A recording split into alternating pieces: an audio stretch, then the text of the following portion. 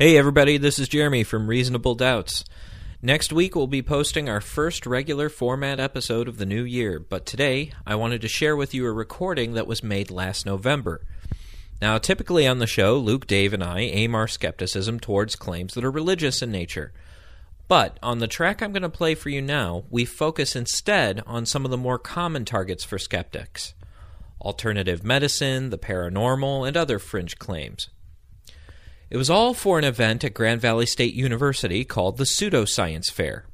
This was organized by the CFI on Campus group at GVSU, and the students there designed some really cool exhibits on homeopathy, UFOs, conspiracy theories, and a host of other modern delusions.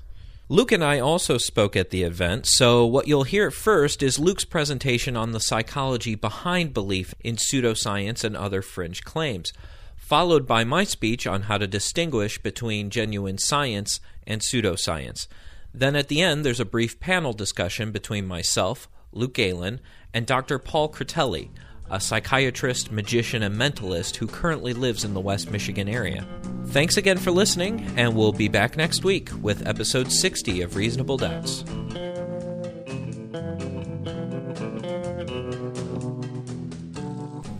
Is it on? Ooh, it is. Okay. Thank you for coming. We're going to start with a presentation from Dr. Luke Galen about the psychology of pseudoscience.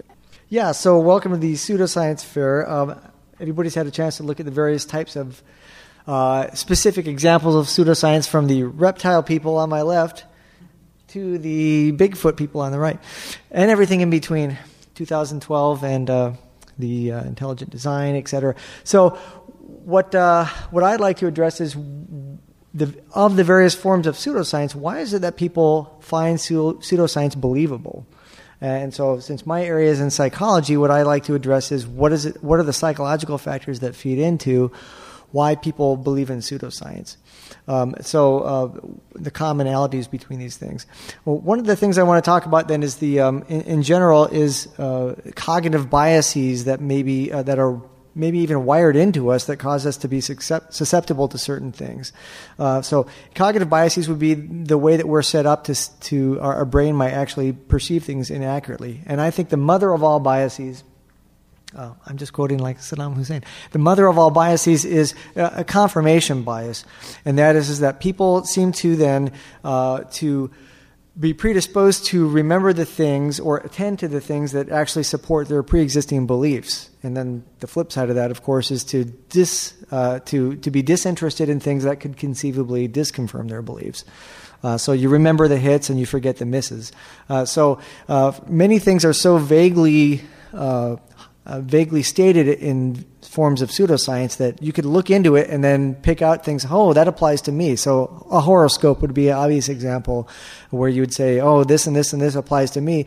The things in the horoscope that don't apply to you, you just simply disattend to, and that you don't factor that into it. And that's a general problem with human intuition, is that our intuition is often incorrect, but we just don't remember the times that it is. And so what this relies on is often people then reflect backwards or post hoc onto their predictions and say, oh yeah, the horoscope, it called it right down the line. It said that I would meet somebody, new today or whatever, and that they forget the times that the horoscope was incorrect. But if you can do it as a Monday morning quarterback or after the fact, it seems like the pseudoscience seems like it fits.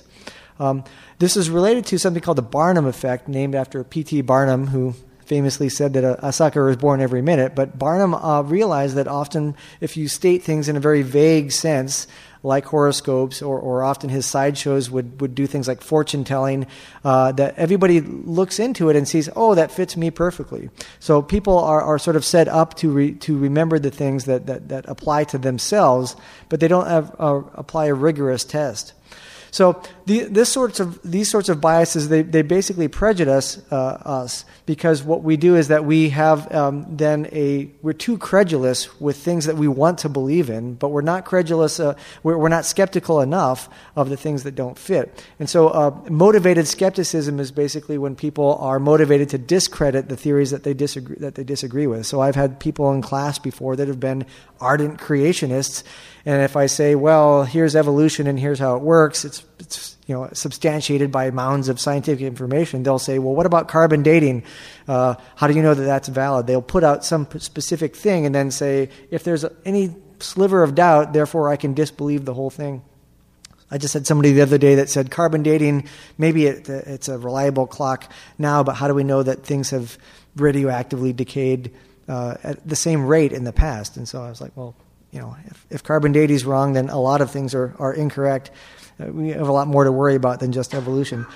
Another related thing is the base rate neglect. So this is a nerdy sounding term, but basically it means that people don't have a sense of how often things really occur in a statistical sense. So the pictures I put up there, let me just ask people here, which of these things are most likely to happen to you? Are you most likely to get killed or by the farm in a plane crash, an auto accident, a school shooting, a lightning strike? What do people think? A car accident is by far the most likely thing to happen to you, but people don't have fears of driving on the highway. That there was even some estimates that after the 9/11 hijackings, that people turned in their airplane tickets. No, thank you. I'm not going to fly. It's too dangerous. And that the amount of deaths on the highway from all the travel after 9/11 were far more than what could have been killed by any type of airplane accident. Similarly, with a lightning strike, I was going to put also a thing of shark attack up there too. But some of you might remember a few years ago there was a big scare about the sharks have attacked somebody off of Florida. There was some injuries with that. You're far more likely to get killed by lightning strikes and just dumb old things like that than shark attack, drowning in your bathtub, than shark attacks. But because it's such a dramatic event, people have a very skewed idea about how representative things really happen. And that's the availability heuristic. If things are media saturated, if they talk about them on the news, that they come to mind more often, and so we don't really have a good indication about how often things happen, and so we think incorrectly, this thing could happen to me. So often these dramatic or highly publicized cases skew our assessment of how often things happen. Same with school shootings. So after the Columbine thing, I think Michael Moore's movie about bullying for Columbine was pretty good at illustrating this, and that everyone's scared of the school shooters, but there's cases of environmental toxins and asthma attacks cause a lot more deaths than school shootings. Strengthening the environmental standards would be a lot more helpful than some other measures. So some of you might be familiar with the whole scare about, are vaccinations for the flu safe, or Jenny McCarthy's crusade against vaccinating for childhood diseases. Well, part of the problem with those things are people don't have a good idea as to how often people are harmed by vaccinations. There's a very low rate of reactions to that, but there's a very probable reaction that if you don't vaccinate your kid, that the kid will actually get contagious diseases. In fact, that's increasing as the amount of people say, I'm not going to vaccinate my kid, that's unsafe. That's increasing the rate of spread of things that we actually have a good hold on, like measles and rubella and such. And so these things skew our views often of how often things occur. So this becomes an affective, emotional thing. Oh, that's the cartoon there. I'll credit Christine with that one. Often these emotional factors become more relevant than the factors that are rational, and that is that the emotional appeal of many pseudoscience practitioners. So things like, take like a creationist. Creationists would often say, as an argument, if evolution is true, then there's no morality, and then people will just act like animals. Now, even if that were true, which it's not, that's not an argument against whether something occurs or not. Or if something has negative consequences, that doesn't mean that the thing is actually incorrect. So often creationists argue against Darwinism, and Darwin and Hitler were drinking buddies or whatever. I don't think they were, but that sort of thing becomes a red herring against the actual argument. Here's a quote by Tom DeLay, former Speaker Tom DeLay from the Congress. After Columbine, he said, "Guns have little or nothing to do with juvenile violence. The causes of youth violence are working parents who put their kids into daycare, the teaching of evolution in schools, and working mothers who take birth control pills." As if that's an argument against evolution. Obviously, those things aren't true, but even if those bad things about evolution were true, that doesn't mean that it wouldn't happen. So many times people are scared by emotional appeals that override all rationality there.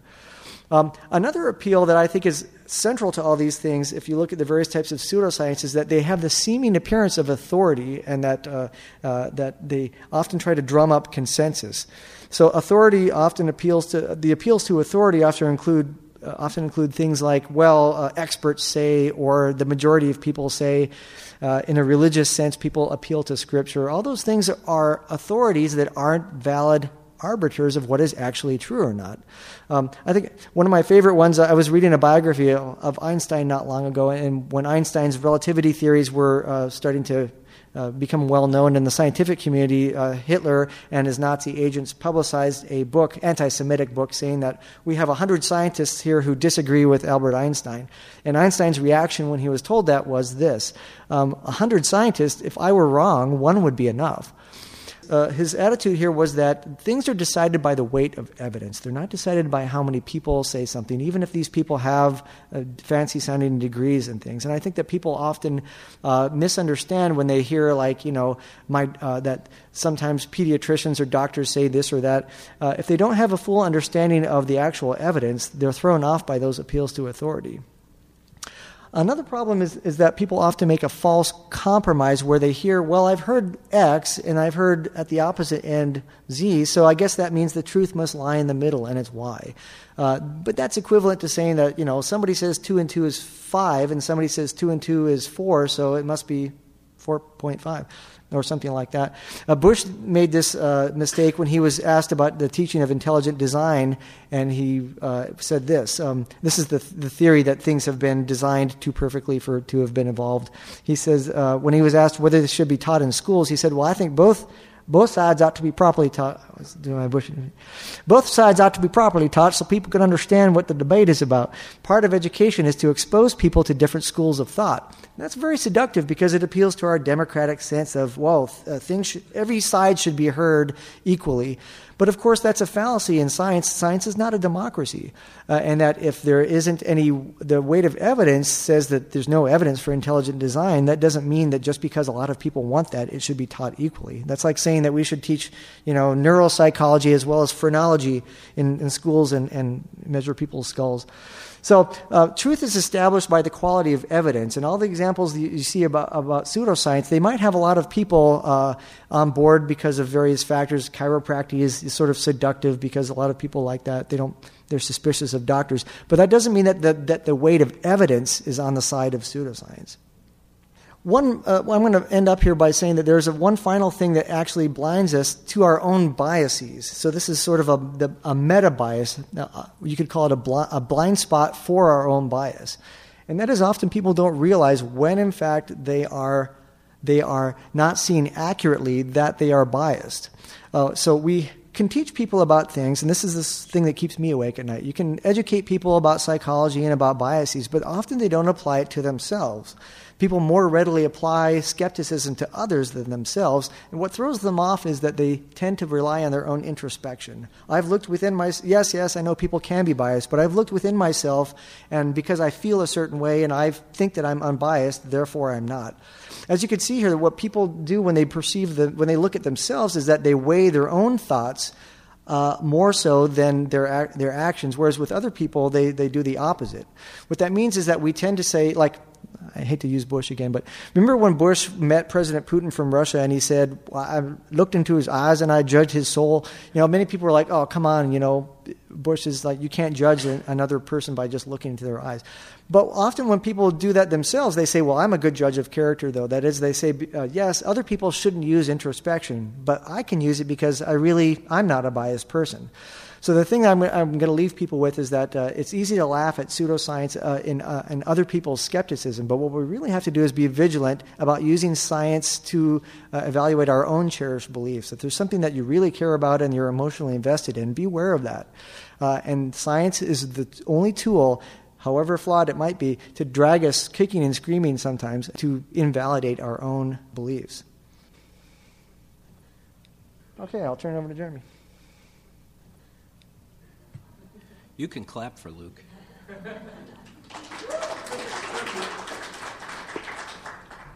He needs all the self-esteem he can get. It's just something in my eye. Maybe I should take this as an opportunity to mock Luke in front of a bunch of people. You want to hear some great Luke jokes? No, I'm just kidding. Cut his mic. All right, I like the note he ended on, the need for humility, the need to subject our own ideas to scrutiny. So one of the questions then would be, which things do we believe are science that are not, that are pseudoscience? How can we distinguish between the two? Of course, if we're talking about reptile people, the answer might be obvious. But there are other situations where it is not so obvious. And there are even situations where many things pass the test for what we would usually consider to be science, but they themselves, the ideas, are still rather suspect. So, unfortunately, distinguishing science from pseudoscience is itself not an exact science. I can only point to general principles, general characteristics of what good science is like. The difficult task is for us to apply these to our own beliefs and to apply these to issues out there in the real world and make a judgment whether or not something is science or pseudoscience. Here are what I consider 4 characteristics of good science. Number 1, testability, and might even be better put, falsifiability. Number 2, simplicity. Number 3, conservatism. And number 4, scope and fruitfulness. And I'm going to talk about all of these for the next couple of minutes. First of all, testability is obvious. If something is going to be scientific, it needs to pass a test. It needs to be tested. A hypothesis is only scientific if it can be tested and it predicts something other than what it was introduced to explain. Sir Karl Popper, in Philosophy of Science, is very famous for his idea of the criteria of falsifiability. This means testing something, but testing it in a certain way. In order for a hypothesis to be scientific, it has to be capable of conflicting with some possible or conceivable observation. Let me give you an example of this. Testing extrasensory perception. ESP is testable. And in the 1930s, J.B. Rhine and Carl Zener actually began the first scientific study of ESP phenomena at Duke University. To actually test if their subjects had psychic abilities, they created a special deck of cards, known now as the Zener deck. I'm sure you've seen these symbols before. I was watching Ghostbusters the other night, and they started off with a great little scientific trial. I don't know, a couple of wavy lines, and he keeps on shocking the guy anyways, even though he has ESP. Well, what they did is they flashed these cards to people to see if they could predict what symbol was on the back face of it. They had a huge sample out of 100,000 people. The average of hits was 7.1 hits. That's actually better than chance. Chance is 5. Now, what is the purpose of this test? Well, you can see here's a probability curve based on this task. So this would be a bell curve for a test of 25 questions with 5 possible answers, basically going through a Zener deck. And you can see the peak of the bell curve is on 5. That is exactly chance. You can see to either side, you could expect some people in the room are going to get anywhere from 3 hits to 7 hits. That sort of thing is going to be expected. But their results, they got an average of 7. That's significant. That would point to perhaps real ESP ability. And that's something we need to remember as skeptics. Sometimes some of these very radical claims that may seem wrong might actually turn out to be right. It was looking pretty good for the hypothesis that there might be such a thing as ESP ability. But the other part of science is you need to be able to repeat your results. And so Rhine's study, after people tried to reproduce it, quickly many things were discovered, many sources of what they call sensory leakage, ways that the people who were taking the test may have actually been able to find out what was on the back of those cards. And sometimes it was as simple as the symbol had was actually visible on the back of the card. If the printer stamped it too hard, there might be a basic outline. Sometimes the screens between the subject and the cards were too small. People could see through them. Sometimes you could see reflections in glasses or even the eye of the researcher. And sometimes you don't even need that. Sometimes just the inflections in the researcher's voice, their facial expressions. Something as simple as a researcher nervously tapping a pencil could all tip people off to what those symbols might actually be. So when better studies were designed that actually controlled for all these things, the scores dropped down to chance, and we were able to falsify ESP. But it was, in principle, it was testable. It just didn't pass the test. The other characteristic of good science is simplicity. You may have heard this concept before, Occam's razor.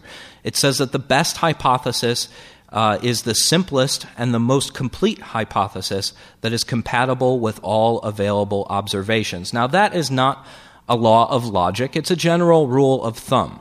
But the thought behind it is pretty easy to get. Let's go through an example of Occam's razor. Here's a scenario. I'm going to give you the evidence, and I'm going to give you possible hypotheses to account for the evidence. Here's the evidence. Number one, you hear scratching sounds.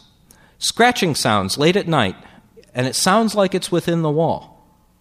Number two, you left cheese out last night in your kitchen, but now there's only crumbs. This is our data. Can we form a hypothesis to answer it? Well, hypothesis A, there's a mouse in your house that ate the cheese. That would explain the scratching in the walls and the missing cheese. But there's another hypothesis that could account for this just as well, right? Perhaps a maid ate the cheese. I have to apologize for the sexism of that graphic that I used. And I also want to warn you that if you go onto Google Images and you look up maid with the safe search off, you better watch out for the results. But this was the best I could do on the fly. Hypothesis B would be that your maid ate the cheese. Why? I don't know. Maybe she's angry at you. Maybe you're not paying her enough. Then she lied about it. That would explain why she didn't confess to eating it. And then she left crumbs out. Either she was just careless, didn't cover her tracks, or perhaps maybe she intended to deceive you. Maybe she wanted you to think it was a mouse. And that would all explain the missing cheese. What about the scratching in the walls? Well, the boiler in your house is broke. It's an old house, and it's making noises. Now, all of that could account for those observations. But notice hypothesis B, notice how much simpler hypothesis A is. It accounts for everything. It's entirely plausible. As we start multiplying in our hypothesis, as we start adding entities, as Occam would have said, it becomes less plausible. It's much easier to take the simpler explanation that still accounts for all of the data. So let's try this out. These are pictures from a website that was talking about the top 10 the best photographic evidence for the existence of ghosts. The one on the far left is, I think, virtually impossible to see in this setting, but there is what appears to be the outline of a man in the chairs in the back of this church. The middle, you can see kind of the specter there hugging somebody out in the snow. And then the last one, I believe this was taken from a ship where two people had drowned. And this photograph was taken, and after developed, you can see what clearly looks like two human faces here.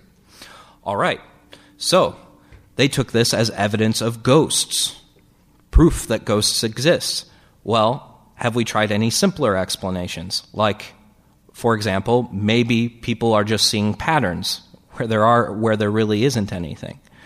Maybe just by accident, these photographs record images that roughly look like something we're already familiar with, and we identify that. Well, this is a well-known phenomenon. This happens all the time. Pareidolia is the name of it. So, Satan in the smoke of the Twin Towers, And that's not photoshopped. There's even pictures of this from different angles at the same time, same time stamp on the film. They showed different angles, and you could still see this kind of image. Well, maybe Satan is in the smoke. Well, no, maybe we're just seeing a face where there really isn't one. Or maybe there's an obscene gesture in the Eagle Nebula. Right now, out there in the cosmos, hydrogen is flicking you off. Or, of course, Mother Teresa in a cinnamon bun. Pareidolia is very common. People will perceive faces, figures, or even speaking in random objects or sounds. Incidentally, oftentimes the subject matter of pareidolia will be religious, and not surprisingly, it always happens. Hindus don't have Christian visions, and vice versa. So, to anybody who's not convinced that this is just a simple case of finding order in the chaos, I submit to you this: that is Jesus in a dog's ass.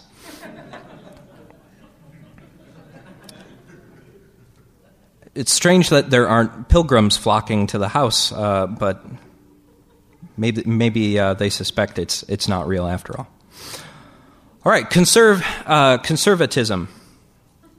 All things being equal, the best hypothesis is usually the one that is the most conservative, in the sense that it fits with other established knowledge. It isn't shaking things up too much. It's not proposing anything very radical that would cause us to have to revise all of our current beliefs. Now, again, this is a rule of thumb. This is not a law of logic. It does not have to be this way. It is entirely conceivable that you could discover something that is earth-shattering and changes the scientific outlook forever. But generally, those types of paradigm shifts don't happen too often in science. Two statements that go along very well with this principle. Hume's dictum: always reject the greater miracle. And what is attributed to Carl Sagan, but probably wasn't him originally. But I think he deserves it. Extraordinary claims require extraordinary evidence.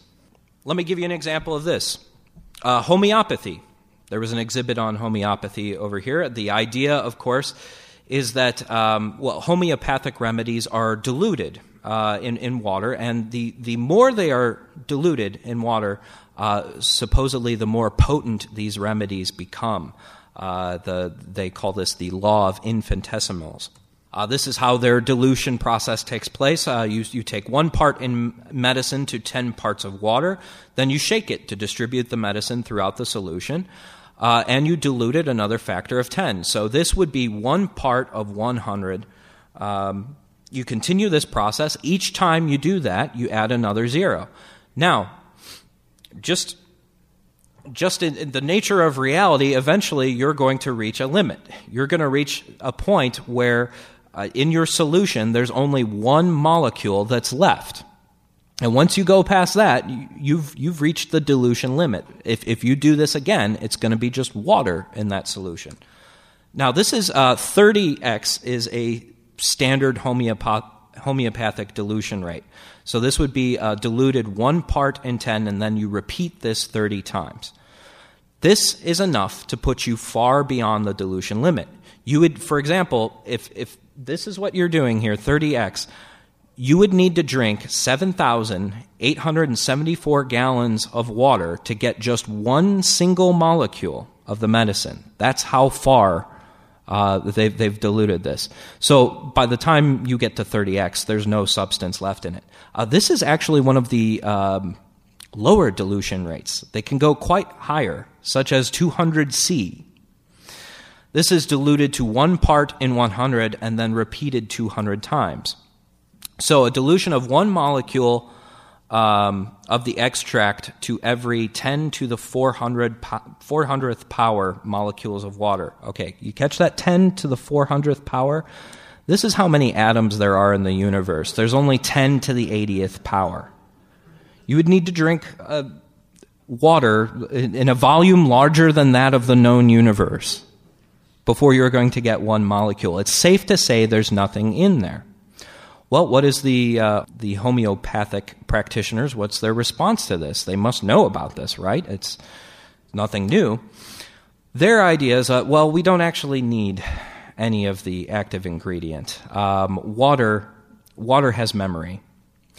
Many homeopathic believers claim that their treatments are effective because water will retain a memory of the ingredient that somehow changes the structure of the water. Now, this violates known laws of physics. The point of conservatism is, okay, to them it may make sense, right? Because, well, I seem to be getting better from this homeopathic remedy, and, well, if there's no ingredient, I guess it must be some sort of memory in the water, right? That's the only thing that could explain it. Well, maybe placebo effect could explain it. But the point is, we're not going to readily adopt some hypothesis that would have us question everything we know about water, about physics, about how molecules work. They're actually asking us to put aside most of what we know about physical science to accept their hypothesis that water can somehow retain a memory. This is also an example of a fallacy, an ad hoc hypothesis. This is where you create a new hypothesis just to save your theory from refutation. Now, scientists will use auxiliary hypotheses all the time when a small flaw in their theory is exposed. But the idea is that if you are going to use an auxiliary hypothesis to shore up your theory, it should be justified. It should be justified by independent evidence. If you are using that for no other reason but to bail your theory out, to save it from refutation, it's an ad hoc hypothesis. It's a fallacy. Last one, scope and fruitfulness. Let me use an example of, let's see, my slide for scope is gone. Scope would be that a hypothesis that can explain many diverse phenomena. One great example of this is global warming and independent corroboration for it. Without getting into any of the politics as to whether or not it's man-made, global warming itself, the trend of warming, is a fact. And where do they piece this together? Well, from average global temperature, from studying tree rings, from studying ice cores, watching the migration dates of birds, watching mosquitoes and their movements further north as things get more warm, watching the permafrost and the glaciers melt and snows on mountains. Now, these are all very different things to study, but if they're all pointing to one conclusion, then you have independent corroboration from many different sources. It strengthens your hypothesis. A hypothesis that has that kind of explanatory scope is much stronger than one without it. And fruitfulness is when a hypothesis opens up new possibilities for research by predicting previously unknown phenomena. A great example of this, one that Karl Popper used in his essay about the criteria of falsifiability, was Albert Einstein and his theory of relativity. Albert Einstein's theory predicted many things, very counterintuitive and bizarre things, that nevertheless some of them could be tested. And when they were tested, it found out a lot of them were true. So, again, 4 characteristics of good science. It should be testable, and it should be potentially falsifiable. The best hypothesis explains the most amount of data with the fewest assumptions.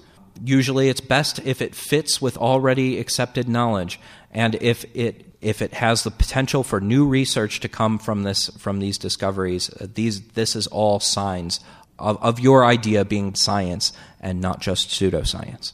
And that's it.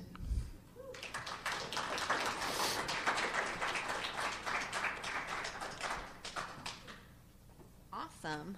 Okay, thank you for that. We're going to field some questions. If anybody has anything in mind you'd like to ask to any of the guys here, I'm going to welcome up Dr. Paul.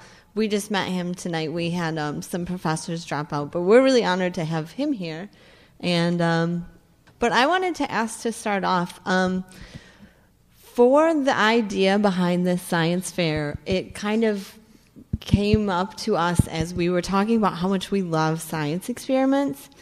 And the idea evolved into what kinds of pseudoscience we hate and things that just drive us crazy that people believe them. And I'd like to ask you guys if you have anything in particular, any stories about something you've run into, or anything that you just generally about pseudoscience just can't stand or can't believe that people believe it.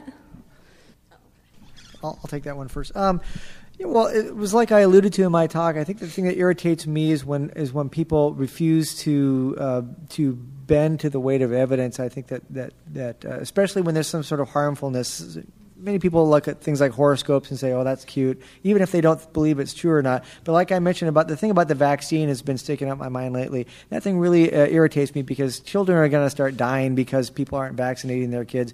And when you point out things like, "Well, look, here's what's happening," and you're well-meaning, but you're incorrect. You're trying to save your kid, but that's nice. But these things have actual effects on kids dying of diseases. And when people still remain sort of obtuse and sticking with the evidence, I think that's one thing in general with a lot of the pseudoscience that bothers me, is when people refuse to accept evidence. Yeah, I would say the same thing. It's mostly alternative medicine. Usually is what bothers me, and that stuff really does affect people. At one point it could be, okay, you're taking herbal supplements or something to help you out, but if you get into that subculture of alternative medicine, a lot of times they will turn you against doctors. They will have all sorts of conspiracy theories about how mainstream medicine is trying to kill people. It's a sickness industry and all that. And that really negatively affects people. That has a serious impact. Hi, my name is Lucas. Sometimes I talk to extremely religious people, and I really, sometimes they ask me questions, and that's a main question that actually I'm going to ask you, because it ended up bothering me because it doesn't make sense in my mind at all. So I cannot answer the question when they actually tell me, like, well, you're calling me a fundamentalist because I'm a Christian fundamentalist or a Muslim fundamentalist, but you are a fundamentalist for like reason and for evidence. So you have a faith in evidence. I was like, I don't know, because it doesn't make sense to me. So how would you respond to that? Yeah, I was just talking about that tonight with somebody, that that fundamentalism, the assumption there is that if you strongly believe in something or even feel emotionally like that you believe in something, that therefore that's equivalent across all types of belief. But the fallacy there is that, of course, there's more reason to believe in some things than others. And I think, like, when people ask Richard Dawkins this about evolution, he's like, if you mean, I'm not going to even try to do the accent, but if you mean that I believe strongly in evolution and feel ardently about it, that's true. In that sense, I'm fundamentalist. But in any other sense, there's a reason to believe in some things more than others. Now, if some people say, well, I'm a fundamentalist Christian, when you sometimes get them against the wall, they'll say, hey, it's a faith matter. I just believe strongly in something because of my inner conviction. That's not the same as believing in something because there's a lot of evidence for it.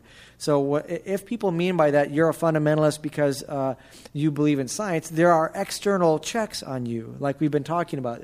Things you can be checked on that. If your beliefs are wrong and they're not supported, the rug is going to be torn out from under you. So there's a difference in believing in something strongly because it's been demonstrated to have support for it versus believing in something strongly in a faith, emotional sort of way. That's what I would say. I'm sorry, your first name was? Lucas. I would try to take out the word belief altogether, and I would say, look, if you had some proof that there was, and here put in anything, invisibility or Nazarene or a miracle, it wouldn't be a question of believing it. I would accept it. But they don't have that. They accept it, but it's based on belief. My life is not based on any kind of belief. It's based on the acceptance of reality. It is what it is. And so I really try and change that, because I think they're looking at it as, I'm sorry, your first name again was? Luke, too. Okay, two Lukes. Looking at it in terms of, we can't criticize, it's just what I believe in is somehow that's sacrosanct. That's bull. It's not sacrosanct just because you believe it. I mean, a lot of people believe a lot of stupid things, okay? It's important to be able to say, if you just believe it, fine. But if you're saying there's a science behind it or there's proof behind it, come to my table. And that's where you need to be not afraid to rip people apart. because their beliefs need to be ripped apart. Boy, there's a quiet in this room. Did everyone pass out the Thorazine on that, or what? I was here, when was it? Last year there was a debate between creationists and evolutionists. You remember that? Man, were you people gentle on those people? You're too gentle. You need to be able to say, I mean, because science needs to roll up, and it sometimes does, roll up its sleeves and get down to it. You know, I will, quote, believe anything if you've got the proof for it. You don't have the proof for it, forget it. I'm from New York. I'm hoping I'm not going outside your guys' expertise in this, but something popped in my head when reading the Bush quote that Luke brought up that rings of the Fox News idea that is actually spreading throughout journalism, and maybe not just spreading, but it's actually accented as of late, the idea of fair and balanced. And I guess the question I have on that is, how is that actually affecting possibly the pseudoscientific ideas that people are getting, and maybe their ability to decipher between evidence of both sides, and possibly, actually that would be it. Yeah, so this is often brought up in journalism. I know this because my brother has a degree in journalism, and so it's often drummed into their head that to appear unbiased at all costs. And so when you're covering a story, often there's a tendency to bifurcate that into two equal sides, and you treat one equally, and then you go in and interview somebody else from that, which works well in many issues of like opinion or things like that. But when you get to a science issue like this, is especially true of coverage of creationism, or like we've been talking like vaccine things, that they'll come up with somebody and they'll interview a scientist, and often it's a cranky scientist with not a lot of social skills and sort of an Asperger thing, and they'll say, well, there's no evidence of that. And then they'll say, for an alternative view, here's, and then they'll have some, here's Jenny McCarthy, and she's an actress, and she's attractive and articulate. And so it ends up looking like, well, there's two equal sides, and you choose which one is best. And so many students often do this too. They'll say, I don't know what to think. I've read this, and there's papers on this other side. It appeals to like what I was talking about in my talking points there about like this democratic sense of we have to be fair. The problem is, again, sometimes there is a weight of evidence, or even a tremendous weight of evidence for one side. And for you to go then and say, well, we have to interview an intelligent designer or a creationist to be balanced, I think is misleading. And often journalists contribute to the sense that there are equal sides when they try to cover two different things. What should be the case is that, what should they do? I think that they could acknowledge that there is another side, but then they should then say that there is, there's not evidence in proportion to two equal halves, because it leads to a false equivalence there. Well, there's like a relativism that's implicit in that. There is a world of facts out there that we could actually go and discern for ourselves what best fits the facts and use that to make our political beliefs. It's almost as if that notion is alien to people now. Like there are worldviews now. If you're a Democrat or you're a Republican, you're going to see the world differently, and that's just kind of accepted as if there are these parallel universes now of different positions. I mean, whatever happened to people actually looking for facts to base their political beliefs on? But yeah, there's just all this relativism in the media, this notion like, it's just all different perspectives, and make sure you get everybody in. I think it's actually laziness a lot of times, too. I think it's just not actually spending the time to do investigative journalism, rather just reporting on press releases. Hi, guys. First, I want to say something about that last question, which is there's something I was reading about today called the fallacy of the golden mean, which is to say, okay, I've got Joe and Larry who've got two different views about this subject. They're in opposition to each other. The truth is probably somewhere in the middle.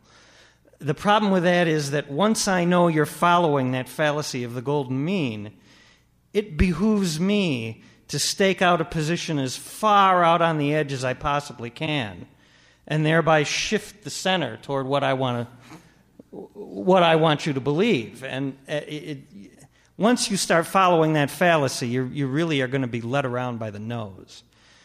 So my question is, How do you actually get people off of this stuff? Because I think it's probably safe to say that the people in this room are the choir to whom you've been preaching. I know I am. And my sad experience is there isn't any amount of reason that is going to have any effect on most people. So what will? We got 100 years left. Live it well. I agree with that in the sense of, and you say, Paul, you're a pessimist. If our species lasts another 100 years, we're lucky.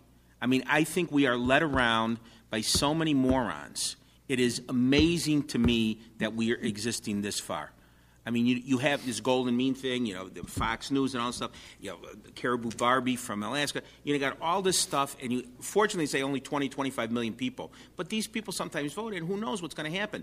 I think we are, as a species, doomed unless we can do something radical. How radical? I don't know. I mean, who's here? The choir.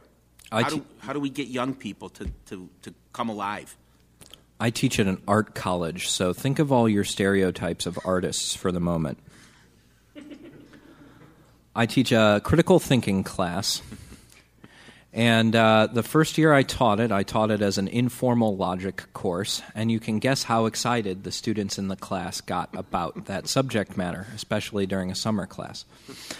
The second year I taught it as the art of deception, and I told them you would come into this class and you would learn how to win any argument, even if you were wrong. You would learn how to lie, cheat, and steal and con people out of their money. You would learn how to create, religious and paranormal hoaxes. You'd learn how to bend spoons, read minds, everything else. And guess what? I filled the class. They loved it. People talk about it. Each summer, more people sign up for it, and it's always a full class. You got to sex it up a bit, but people really do crave, I think, good critical thinking skills, precisely because of this internet and other things that would lead some to believe we're doomed. People have a way of stepping up to the plate when there's a need. And right now, we are becoming, an information economy. Some are saying we are becoming a world that is increasingly more focused on data and information. And the need now is for critical thinking skills. If we just get that message out there and we put it in an appealing package, I'm a little more hopeful that a good change can be made. And part of my evidence for that is just to look at the amazing meeting, look at TAM, look at some of these conferences that are built around skepticism. The attendance is going through the roof. This movement is growing. People want to know this stuff. They want to know how to think better and think for themselves. Yeah, I wouldn't. That's all basically what I think too. Well, not both because they. But what they said. No, but the thing I would add to that is I think that everybody should be a little bit more evangelical about in their everyday lives about talking to people, not in an abrasive way, of course, but like Jeremy said, to sex it up a bit, but to make it seem as if it's not just being debunking, and that we're not just dire people. That actually, like Carl Sagan did, I think that's why he's so revered, is that he was somebody who combined very scientific types of skepticism, but brought it to the public in a way that said this is not just taking away from the magic of your life, but it's adding to it. Science, I think he said, is our only candle in the dark, and that we can learn so much more about the universe. It's so much more special when we use scientific and critical thinking about things. So rather than just tearing down a belief and saying you're full of crap and you're just deluded people, to then say, look at how much we've learned through science, the tools of science, all these things that have added to our lives. So I think we can make it a positive skepticism rather than a negative skepticism. Let me butt in here. I don't generally go up to everybody and say they're full of crap. Okay, I mean, I really don't. No, but I agree with Luke. I think that it's funny because I've really mellowed as I've gotten older, and it made it hard to believe. That's why I like coming to these things at colleges. But I've mellowed a lot. And for example, when I meet somebody who is fundamentalist, Christian, or any religion, I'll say, "Geez, I'm wondering how this happens, and I'll sort of ask almost a Socratic type of open-ended question, and they'll start talking, and it's not where I want them to feel like that they're stupid or anything. I'll say, gee, I don't get it. It just doesn't seem to make sense. And then usually they'll say, I don't know, it's just something that I believe in, and go, oh, I guess that's it. So now my hope, maybe I believe in hope, who knows, is that there's a little tiny seed there, and maybe down the road they'll meet, two nice people like on to my right over here, and that, can sex. No, and I think it's right. I think Jeremy's absolutely right. You do have to sex up, and maybe it'll take root. Maybe I'll give you 125 years. Okay.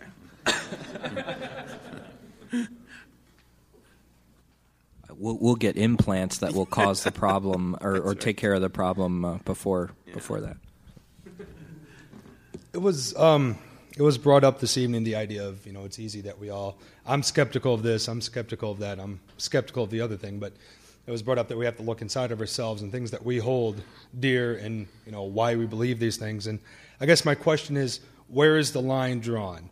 I mean, one could say that, for example, the Partridge Family is my favorite band and the best group that ever existed. But obviously, there are other groups that have sold more records and could be proven that they are better. Or, I love the Detroit Lions, are the best team, but there are teams that have won more championships and things. And where is the line drawn of when it's okay to hold something near to you and not look at it in a necessarily skeptic? I mean, is it ever okay to say, this is the best because I like it?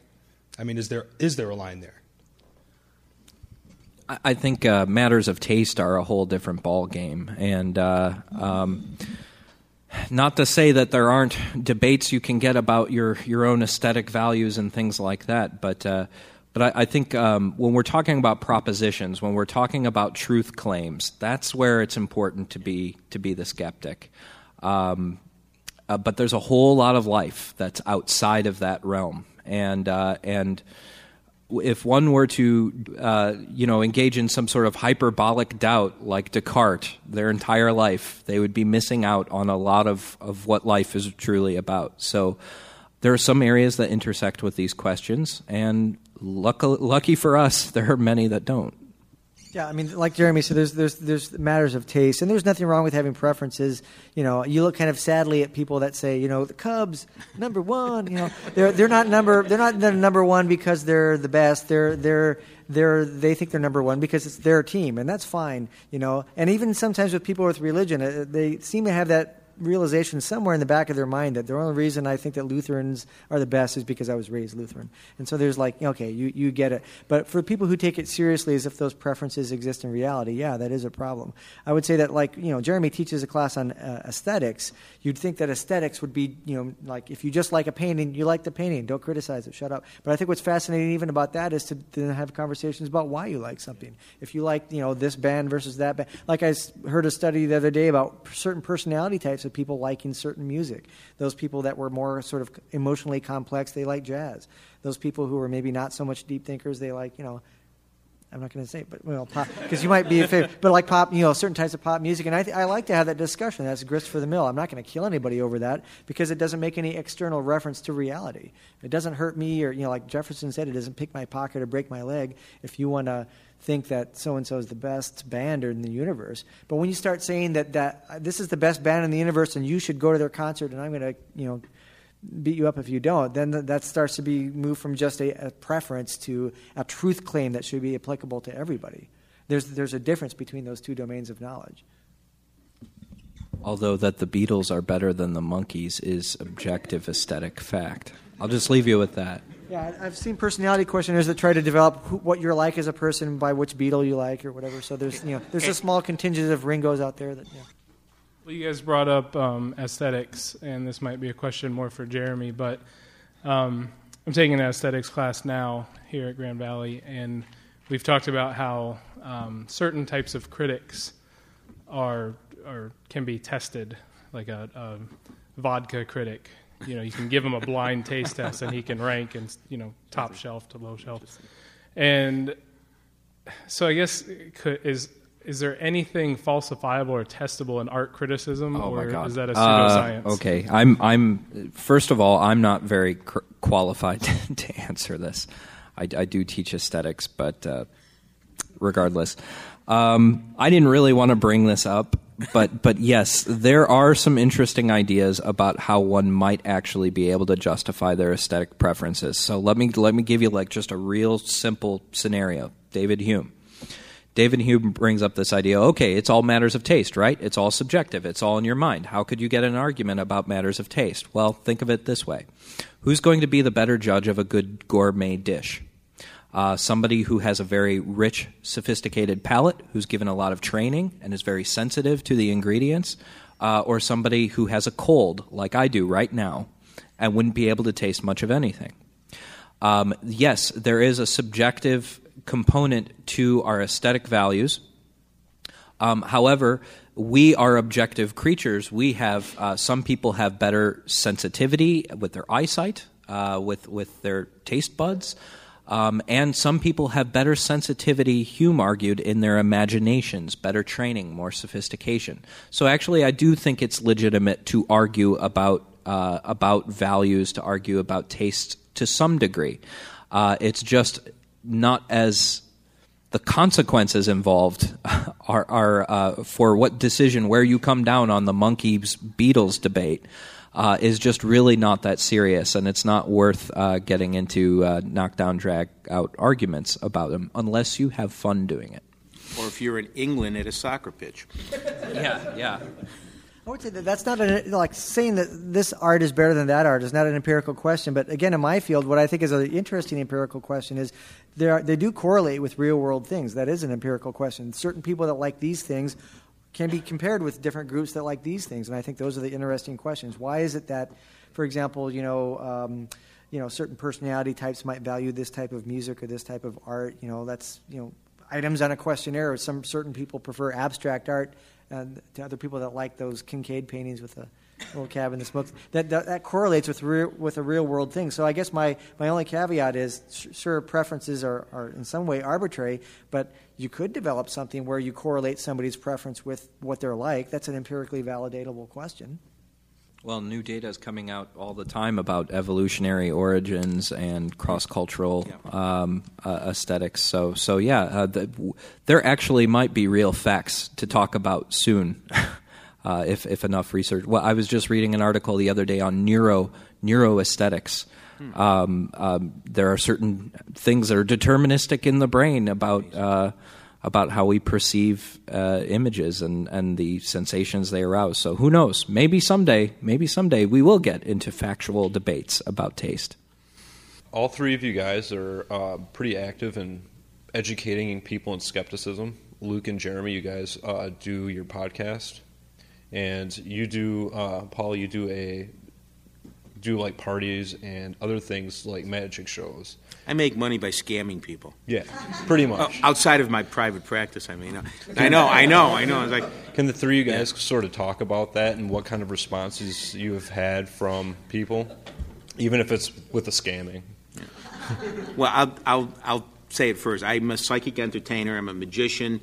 I know Randy. I know Jamie and Swiss. I know these guys. Helped investigate some things a number of years ago. But I also do private parties, and I usually do an hour or so of walk-around close-up magic. A lot of fun. And then I'll do psychic entertainment. I always call it that, psychic entertainment. And when people say, is it really a scam? I say, it's not really a scam, but it is kind of fun. And I charge people a certain, for parties and whatever, and I'm very good at it. One of the best, quite frankly, in the area of cold. Well, I am in the area of cold reading, and usually I bring at least 4 or 5 people to tears. It's a good day. No, it's a good day, and they love it. They love it. They really. Well, wait a second. Did you ever see a play that brings you to tears?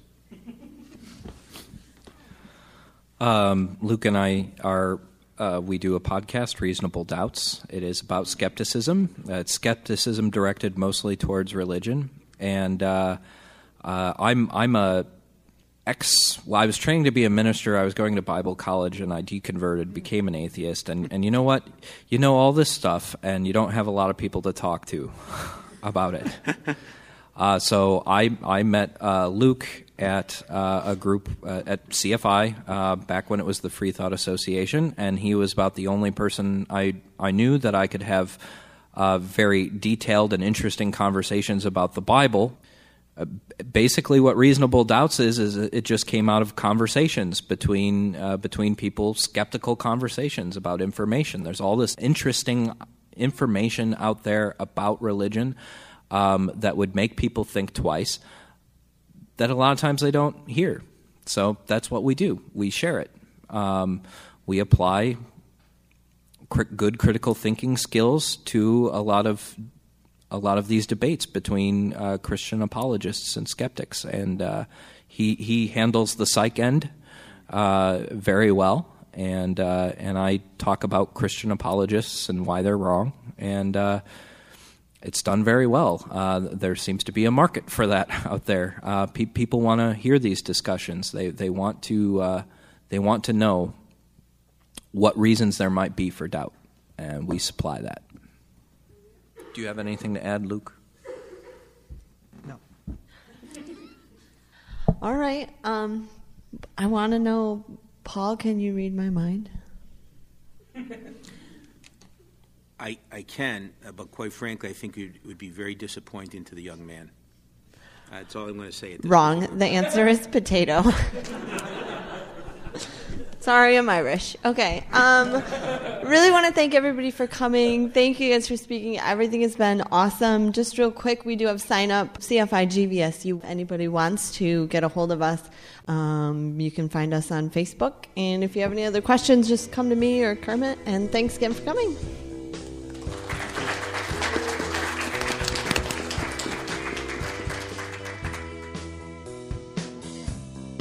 To catch up on past Reasonable Doubts episodes or to email your questions or comments, check out www.doubtcast.org. Reasonable Doubts is a production of WPRR Reality Radio. You can find out more about Reality Radio at publicrealityradio.org. Reasonable Doubts theme music is performed by Love Fossil and used with permission.